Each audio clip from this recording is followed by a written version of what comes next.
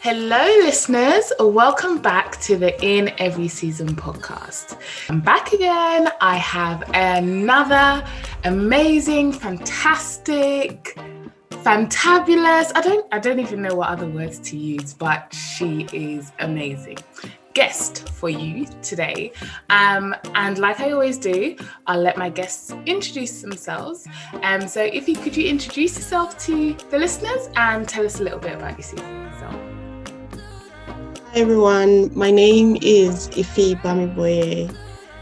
I am host and founder of Connecting Stories, which is my biggest passion really. Connecting Stories is a community I created for women where we can talk about life issues really on relationships, mental health and well-being. I created it because it was really important for me to have a space where I can inspire, empower, and motivate the Black community, really. But for my day job, I am a program manager for the NHS. I have 2 kids, married to 1 man. That's good. That's good. I also lead a prayer community alongside my friend Bimbo, and the prayer community is called Pray Without Ceasing, where we pray without ceasing, literally. Literally. So I like to say I wear many hats, but yeah, that's me. Oh, thank you so much, Ify, for introducing yourself. I have the next couple of questions. These are probably the most important questions of the podcast. So listen attentively and make sure you answer with all accuracy. What is your favorite meal? Not exciting at all. Rice.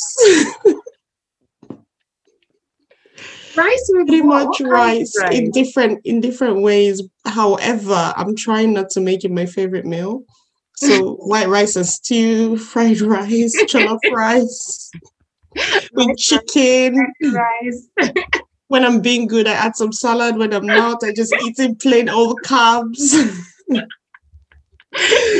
Yeah, like not exciting at all. But I'm trying to make like veggies my favorite food. It's not working so far. Yeah, pretty much rice.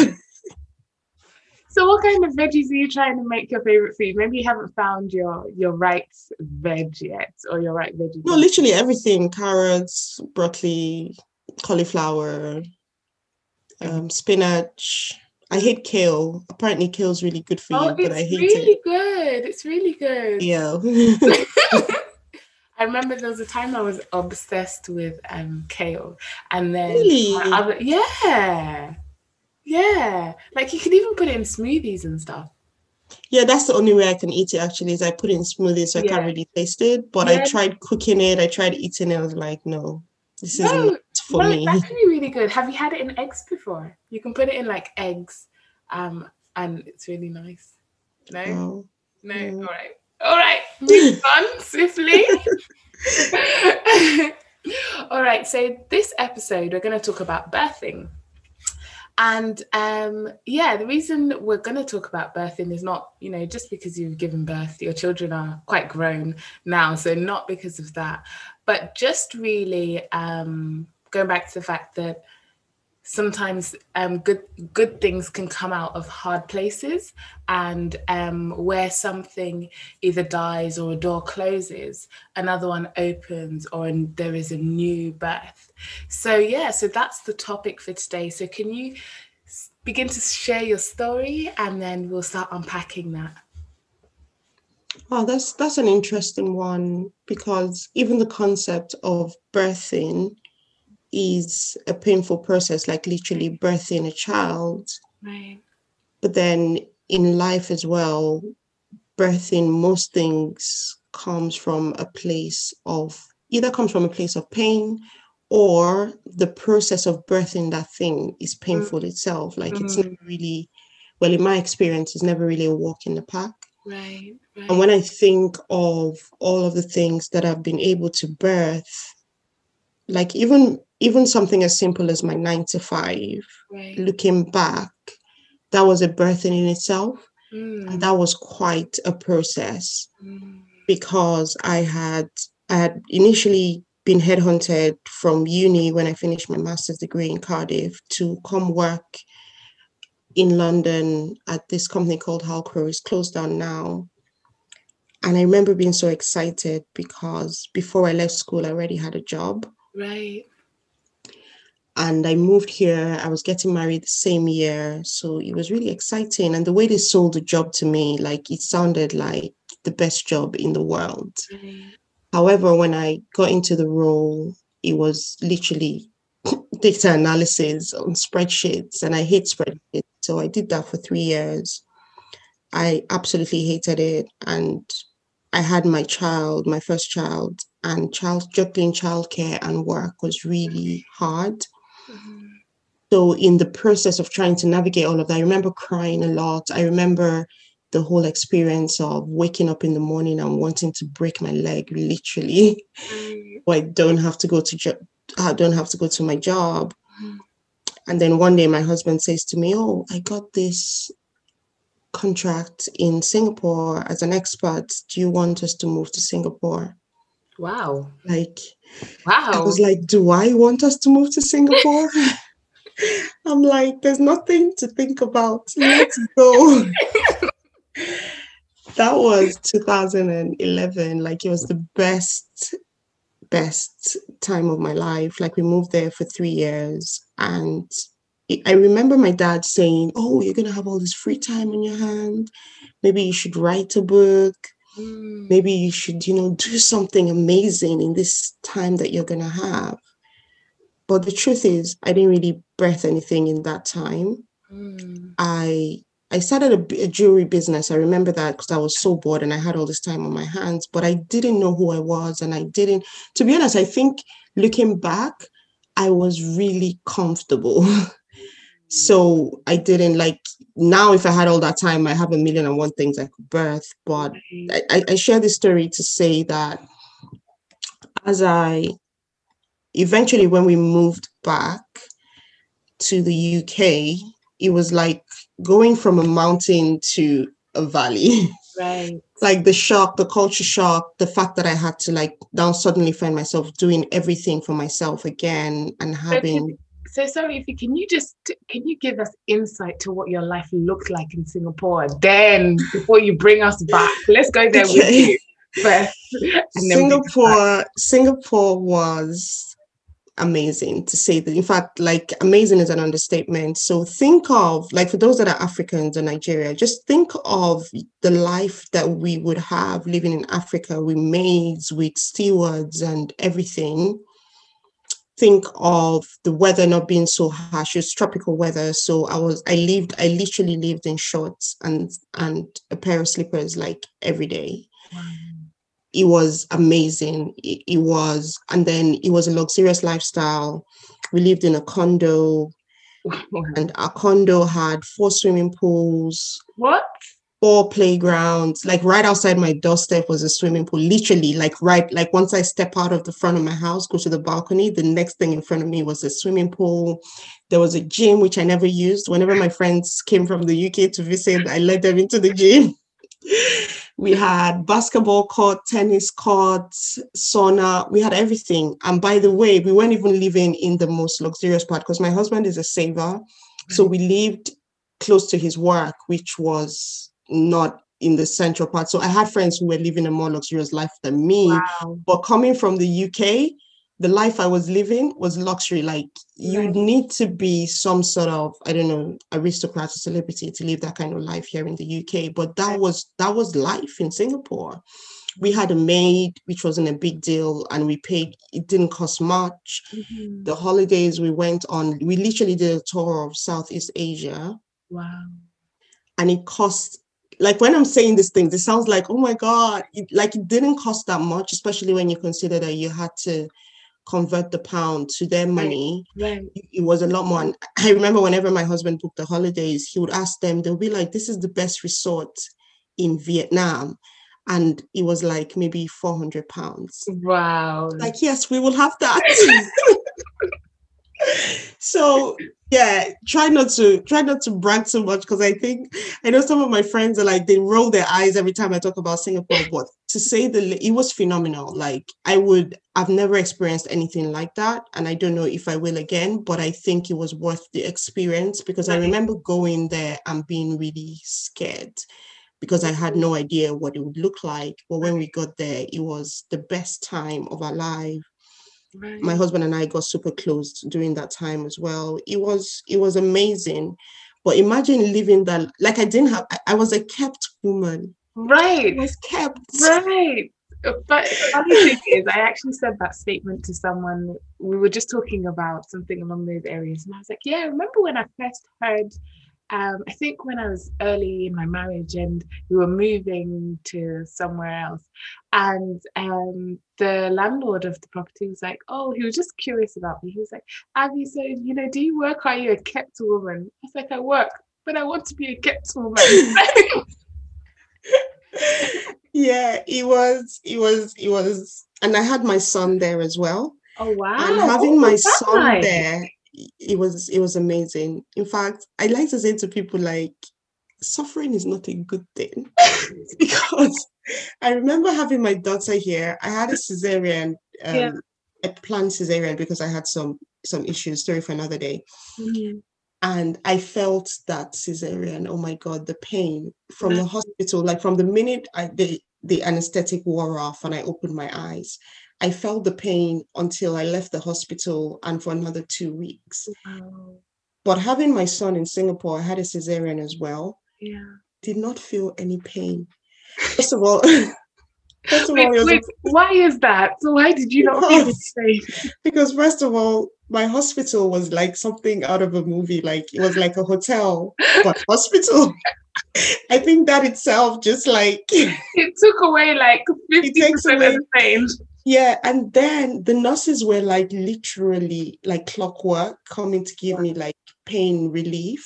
Right. Like, I didn't like, it's almost like they set their timing such that as the pain was beginning to, in fact, before the pain starts to think about wearing off, someone has come to give me some painkillers. Mm. Contrast that to the UK, where I was literally begging them, please. And then the nurse would be like, yes, I'm coming. And then no one will show up for another 1 or 2 hours because they're doing the rounds. So yeah, it was amazing. Like, and I'm talking about work, right? Birthing work. So I lived this life. It was phenomenal. And then my husband's like, look, the kids are coming up to an age where my first daughter was going to go to school. And he's like, let's go back. I'm like, why? So you didn't want to go back? No, it's so funny because I remember crying when I was leaving the UK, but then coming back, I did not want to come. Like, I like to say my husband brought me back kicking and screaming. But we came back, and then it was school runs, and then I remember at the time we only had one car, so I had to like drop my husband off at work and then take my daughter to school, then come home, take care of my son. It was like I had been to heaven, and someone decided to bring me back to hell. I remember saying to my husband, like, was it worth it? Like, should we even have gone to Singapore? It's almost like someone lets you know. How can I taste that goodness and come back? And come back to this? Like, what did I do wrong? Who did I offend? Why am I here? Like, it took me like at least a year and a half. Wow. To adjust to the shock of coming back to the DIY life of the UK. Right. But the reason I paint the story is when I came back after 6 months of, doing all of this, taking care of the house and just trying to live, I knew I had to go back to work. Right. But then I hadn't worked for 3.5 years. And then I'd had a baby and my brain was just not there. Right. So I started to do some professional courses. It was hard. Like, it was really like it was one of the most challenging periods of my life, trying to take care of 2 very young kids, try to take care of the home, and have to do this professional course. That was really intense. I did 2 actually, but then I knew that this was the only option. I knew I couldn't go back to my old job. I didn't want to go back to my old job. I didn't want to ever go back into that space of doing data analysis. So I did these courses to become a business analyst, and that was how I got. And it was I remember my interview was 3 hours long. What? Wow. It was like, when I was done, I had a headache. but I look back now and I knew that I had to go through all of that process, because very quickly my career just took a very amazing trajectory. Right. But birthing that, like going through that, was through the pain. There were so many times I wanted to give up. Plus, I think I must have been a little bit, I don't want to say depressed, but just overwhelmed, because I was like, why am I doing all this? This is not the life that I should be living. Like, I could have been living a much better life. Because I remember leaving Singapore and all my friends were like, why are you leaving? You guys should stay and blah, blah, blah. Mm-hmm. So yeah, so that was, I'll say that's the first thing I remember really, really birthing, was my career, through thick and thin. And looking back now, it's been amazing. Like, it's been such an amazing journey. Mm-hmm. But then whilst all of this was happening, I was quite, I don't know if you, looking back now, I don't know if it was the stress of coming back, but my husband and I just started to go through all sorts of challenges in our marriage. And I remember crying a lot, always crying, always frustrated, having meltdowns, thinking, I don't want to do this again. Like, I have some friends who are like, it's never occurred to me to leave my marriage. I was like, wow, lucky you. It must be nice. Because I had lots of meltdowns, and that was how my first women's group, I'd like to say, was birthed. Because I remember lying on the couch. I still remember it as clear as night and day now. Lying on the couch and just thinking about what my exit options out of my marriage was. And I heard God tell me clearly, get a group of women together and start praying. And I was like, huh? Like, what does this have to do with anything? Right. I'm talking about something else. Exactly. You hear me? Yeah. So I remember that day taking my phone and texting. I wrote a text and I sent it out to as many women as I had on my WhatsApp at the time. And some people didn't respond, but quite a lot of people responded. And I think about 20, 25. So what did the text say? Like, what did I can't remember a word for word right now, but I think I typed something along the lines of, I hear God saying that I should get a group of women together to pray. I think it would be really good for us to, create a culture of studying the word and praying together. And then I must have referenced some scriptures. I honestly can't remember. This was like 4 years ago. So I sent that text out. Some people said they didn't respond because they thought it was a forwarded message. But because of the way I wrote it, because I didn't put my name at the end. But then about 25 of us started a WhatsApp group called Women of Faith. And that was the beginning of birthing a lot of the things that I do now. Because what happened very quickly was that as I formed that group, I built a relationship with all these women, started to tell me their own pain and their own struggles. And the attention shifted off of my own pain to looking for ways to help these women and constantly creating conversations that would take them towards a solution and out of the rut that they found themselves. And that was eventually how Connecting Stories was birthed. Because I knew the more I did that, the more I came in contact with other women who didn't have any kind of support system. So I thought, you know what, this can't just be a closed group. This can't just be something that I do within prayer and studying the word. As amazing as it was, I knew that there was a need to create a space where women who didn't have a support network, or women who didn't have a voice or didn't just have an outlet, could come together and have meaningful conversations on any challenges they had in their relationships or their, mental health, or even trying to birth a new career, because these were all things that I had walked through. This was pain that I understood and I had lived and I was still living. And it's been an amazing journey. The interesting thing with that is, as I was birthing those things, God was working on my relationship with my husband, because suddenly my own perspective of the challenges that we had shifted. Right. But sometimes I would hear some of these stories and come home and say to my husband, "You are amazing." Right. Old. Right. And then I'll tell him some of the stories and he'll be like, wow, people actually walking through that. Because sometimes when you're navigating your own pain, right, you feel like that's all that is important. But then you hear some stories and then it brings you to a place of gratitude and thankfulness. So I say all this to say that a lot of the times people will birth things from a place of pain. When you're really comfortable, when everything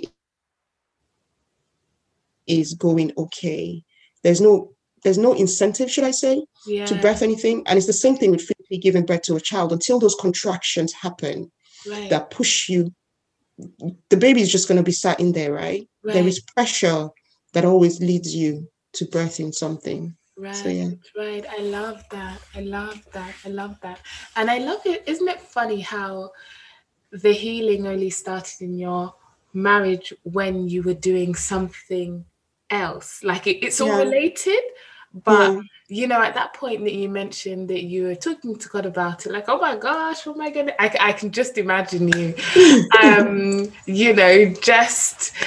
then God is like, gather women together, and you're like, oh, what's the correlation? I didn't see it, but I didn't see it at all. It didn't make any sense to me, but I did it anyway. Yeah.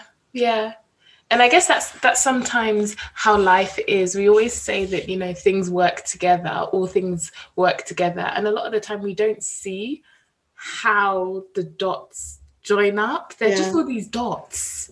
Yeah. And you're just like, how are they going to join up? And it's only later down the line that you can go back and look in hindsight to say, I get it now. And I think that's the thing about when we pray about something, or when we are even just trying to find the solutions for something, the answer is never really what we think. Because for me, like, I remember all of my prayers then, it was like, fix him, fix my husband. Right. Fix him, change him, make him what I want him to be. But that's not really how God answers it.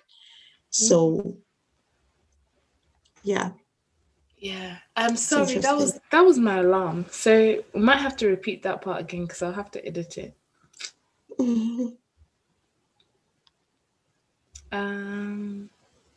What did I say? Oh yeah. So just start from like fix him, and then.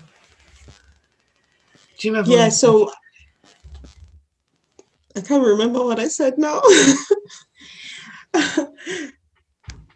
Yeah. So when we pray, or when we're trying to find the solutions to a problem, the answer is never really what we think it would be. Because I remember my prayers then being, fix him, Lord, change him, make him. Why doesn't he understand what I'm trying to say to him? Right. But the only answer that I clearly got from God was, get a group of women together. Right. And that is how I think that we find the solutions, is to realize that it's not always what we think it would be. But even when it's unclear, to just trust the process, right, and walk through it, because there's always healing on the other side. Right. I love that. There's always healing on the other side, and it doesn't look like what we think it looks like. Sometimes it's a longer way round, but when you get there, it will be well worth the journey, and you would have taken a lot of people with you along the way, if that makes sense. Because I suppose if God just said, okay, fixing this marriage just like that, a group wouldn't have been started. You wouldn't have had those conversations. You wouldn't have been able to, reach out and and touch, some of the lives of these women. And one of them is me included. I think I met you physically the day of my husband's funeral. Yeah. And since that day, I would like to say we're inseparable in a kind of way, even though COVID has separated us. Physically. Physically. But, just that. So sometimes we pray for these things and they will come, but God wants to take us on another journey with a lot of people, so, and like I've just given that example, like myself included in that journey to healing. But, you kind of pick me up on the way, drop me somewhere else, and then I go off on my way, pick up some other people. And I just think it's important to know that, I guess, that it's about more than just our situation. And that's where the birthing element comes in, because birthing is multiplication, isn't it? When you birth something, you are one. When you give birth to a child, you've now become two, in a sense. There's another one. So thank you for and as you say that, I realize now that God is interested in us constantly birthing things. Like when he said, be fruitful and multiply and fill the earth. I feel like that wasn't just literal giving birth to people, but it is giving birth to change, to healing, to ministries, to new ideas. But the thing is, if you don't ever walk through a place of helping someone else birth something or helping someone else heal, then that doesn't become a multiplied process. Because I truly believe that where you shared your story in terms of meeting me and I walking on this healing journey with you, you've gone on to become a part of someone else's healing process, and it multiplies and it spreads all over the place. But then if I had stayed in my own pain, then that birthing wouldn't happen for so many other people, because I truly believe that every single person that's come in contact with me or with you or with anyone else, as long as you bring something positive into that person's life, as long as you're birthing your own thing, whatever it is that you're birthing, you're inspiring someone else to go on and birth what they're called to birth, and they all go on to inspire someone else. And it just becomes this big thing, because the only thing guaranteed for all of us is pain. Right. Pain is sure, but what do we do with that pain? Does that pain become the platform with which we can go on to be a change and pay it forward and spread it around like wildfire? But I really see that in pockets all around. And as long as we all continue in that birthing process, in spite of the pain, it's just like when you're physically giving birth to a child, because you've gone through that pain of the labor, you don't decide, oh, I'm never going to do it again. Like most of the people was like, I'm never going to do it again. You go on to do it again. They're the ones that are back there. When people say that, I'm just like, keep quiet until you leave the age of childbearing. Don't believe you. Don't say anything. No, you're so right. You're so right. So then, we've spoken about pain and birthing. So can you speak to us more about that in terms of, a lot of people think that I'm going through some hard stuff. I can't possibly help anyone.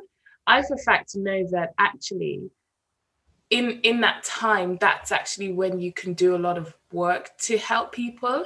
And it's not even like, oh, I need to start this or do that, but just even you reaching out to others, or even sharing and being open and honest and sort of vulnerable in that, because there's something in, so you hold Connecting Stories retreats, and there's something in, I remember being at a couple of them, and when we, everybody kind of have nothing to say, and in the moment someone says something, someone's like, oh yeah, me too.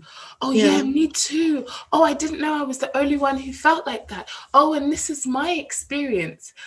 But when no one says anything or does anything, everybody again keeps their pain to themselves. I don't know if it's because we feel ashamed, or is it because we feel that everybody else's life is better than us, or do we feel that it's only once we're past the sorest part of the pain that we can now come back and say, oh yeah, life has been now great. There was a little bit of pain that side, and now everything is okay. This can be you as well. So yeah, just speak to us on that, because I guess it is hard to walk with others while you're in the midst of pain, but sometimes I think that's the most powerful time as well. Yeah, I agree with you. It's definitely the most powerful time, because I remember when I started that women's group, the prayer group, people probably thought, oh, Ife, she has it all together. She's so spiritual. She's this amazing person. But that was so far from the truth. A lot of the times I would lead the prayer calls, or I would lead the Bible study and share all of these amazing insights with these women. And I would cry myself to sleep that night, night after night. But then, I consider myself an open person. I think it's because I've always understood that none of us have it all together. Right. And when you look through scriptures, Jesus never called people who were finished products. In fact, he never saw the finished products of these disciples in his lifetime on the earth. They walked into their calling and became the people they were destined to be after he had left the earth. Right. So I've always known that God is more, actually, God always works with people who are broken. He always works with the unfinished product. Right. So that idea that you have to have it all together before you birth anything is not true. Right. And again, I keep referencing physically birthing a child. You have no idea what you're going to do with this child. You have no idea if the child is going to come out okay. Some people birth a child that is disabled, and you now have to navigate that. You know, you have no idea. It's not like they say to you, right, now you go get an education, make sure you're ready, make sure you understand every single thing. Even if you did that, nothing will prepare you for the actual reality of that birthing process. So yeah, my experience has always been that you birth things and you do what you're called to do right in the middle of your pain. And whilst you're doing that, you actually wake up one day and realize that you're not the same person that you used to be. Right. And I think it's one of the most beautiful things. And people like to use the example of the caterpillar that becomes a butterfly. You wake up one day and you realize I'm beautiful. And all of the broken parts of me were all actually part of who I am and who I should be, and my story and my journey. And like you said, once one person is willing to be vulnerable, once one person is willing to be open, again, like that multiplying factor, right, it enables everyone else to own their own story, to own their truth and talk. And then the healing begins for all of this. Because I think one of the biggest sources of our sufferings are the lies that we tell ourselves. Come on, yeah.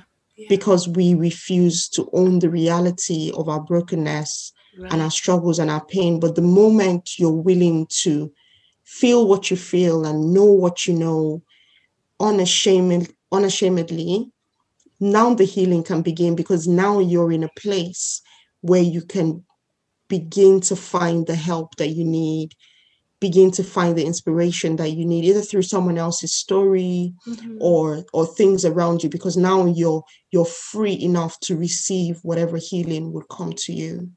So yeah, I think it's really powerful to step out in spite of the pain. Obviously, if people, have mental health challenges or walking depression, I think that is really important to get help with that. But generally, you do yourself a disservice when you're waiting to be perfect before you step out. And a lot of times, none of us are perfect. A lot of times, some people would never see that perfection in this lifetime. No. Right. I'm always asking that question. Do we ever arrive. No, we don't. It's a journey, and I don't think we ever arrive, not on this side anyway. Not on this side. Oh, thank you so much for sharing. I actually wanted to ask you, we were talking about brokenness. So what are some of the things, like the main pointers in your life, where things happen and it broke you to the point that you thought, this life, like, what is it? How do I go on? How do I move forward? Can you talk us through some of those? That's really easy to answer. For me, it was grief. It was, and I've been quite acquainted with grief. I've lost a lot of people in my life, but definitely losing my dad in 2015 shook my core, shook the parts of me that I didn't even know existed. I felt physical pain from losing my dad. Like I remember like all parts of my body like literally aching. I remember that was the first time I understood what it meant to have a broken heart. Like people always say, "Oh, he broke my heart. He broke my heart." No, he did not. Relate. He did not break your heart. Because I think that the brokenness that comes from dealing with grief, and you would know this, is not something that you can explain to anyone. No. And I think maybe for me, the way it happened and the fact that I had so many things that I hadn't said to my dad, at the point where he died, we were walking through a lot of things as a family, and we had so many unfinished conversations. I remember speaking to him, and then 30 minutes later, he literally dropped dead, literally from a heart attack. Wow. And he was also a man of faith, so that caused me to question everything I believed, because I felt like God let me down. So yeah, to answer your question, I think for me, grief, losing a loved one, definitely makes you think, what exactly is this life? Like, is it even worth it? Is it worth everything that we do? And in many ways, the pandemic has been like that for me as well. Losing my next door neighbor and watching them take her body out, it does something to you. Like when you know that this person, just like me, was here, living, breathing, doing everything, hustle and bustle, going to work, trying to just make ends meet, and suddenly they're gone. But I think it's also really humbling. Eventually, when you get over the trauma of that, it makes you appreciate life even more. And for me, it makes me really conscious of how much time we don't have. Sit around and feel sorry for ourselves and not birth things and not become the people that we're destined to be, because we don't have forever to get it right. So yeah, definitely grief did that to me. Yeah, I hear you on that. Definitely grief makes you feel like, what is the point? Why are we here? Why are we here? Why bother? What's the point? What is the point? And I remember, like, and I'm sure you can identify with having a period where probably people are talking to you, saying things, and maybe you can't hear or you can't see. And you're just like, for me, anytime I know that I'm triggered or I'm in the depths of grief, I call it, like I say, I begin to sort of walk and think in slow motion. Like everything just gets really slow down. Right. And you just like, for me, now as I'm on my journey, sort of going, to the third year of loss, it looks different in terms of I slow down and I savor things. But initially, it was a slowing down and just thinking, like a pondering, like, why are we here? Like, what is the point? If this is the end of everything, why do I need to do anything? Why do I need to get out of bed? Why do I need to do all of these things? And, I was asking those questions. And God said to me one time, I just heard because I'm always having conversations back and forth in my head with God, who knows, but conversations. And I heard, why do we wash the plates? Like, we know that we're going to use them to eat again. Because you can leave it. Wait, so are you gonna eat with the dirty plate, or do you mean like wait until it's time to eat and then wash it again? Right, but it's still gonna get dirty and it will be back there again. It is a cycle. And I think that's what I had to now start to realize, that the point is, it's for that moment. You wash it because you need to eat from it. And once you've eaten from it, it will get dirty and you will need to wash it. As long as you're living and eating, you have to keep going, basically. Do that cycle. You'll need to do it.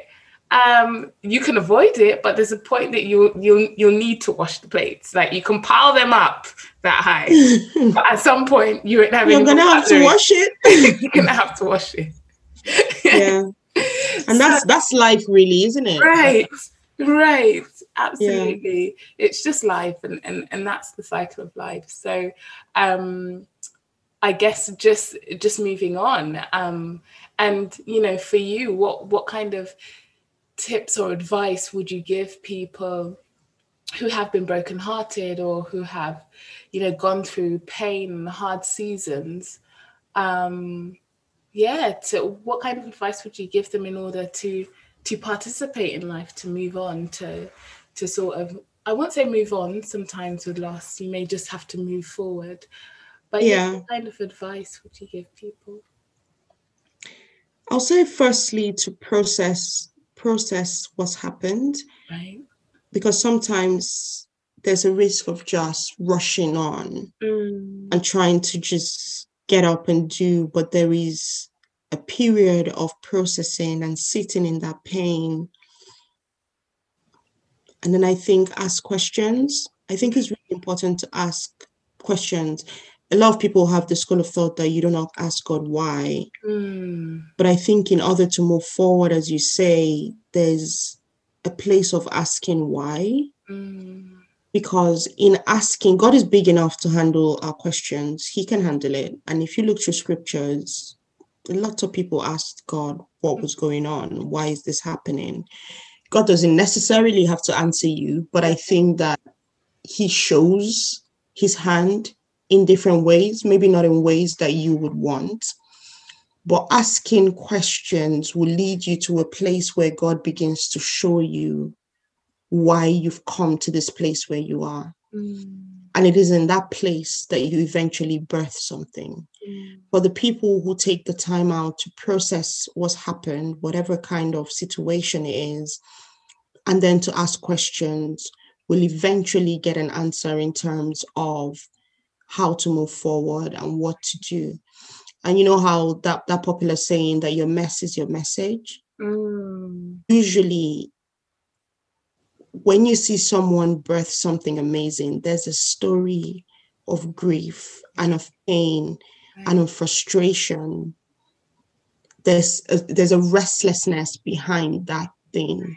And that's what I was trying to explain at the beginning, where I was saying, when you're really comfortable, when everything is going right, there's usually no incentive to do anything. But when there's a burden, when there's something that you're not happy with, there's something that you're frustrated about, that is the place where you birth stuff. So when you've asked questions and when you're frustrated enough with the situation, your eyes begin to open to the opportunities around you and to your destiny, because usually in that there is something that God has called you to. There is something that God wants you to do with your life here on the earth. I also really encourage people to read a lot of autobiographies, because when you read the life of all of these amazing people that have either walked the earth and are no more, or are still here doing amazing things, you would see their own birthing process and their pain, and it triggers something on the inside of you. So my advice would be to walk through the process, to ask questions, and then when you get an answer and when you find your path, to just go ahead and walk it. Amen to that. Yeah. Amen to that. Thank you so much. And thank you so much for being here on the podcast today. It's been a pleasure having you. Before we leave, could you tell our listeners more about Connecting Stories and how they can connect with you? There's a space. So I've got a podcast, Connecting Stories podcast. It's on Apple, Spotify, and Google. You have to type Connecting Stories podcast to find it.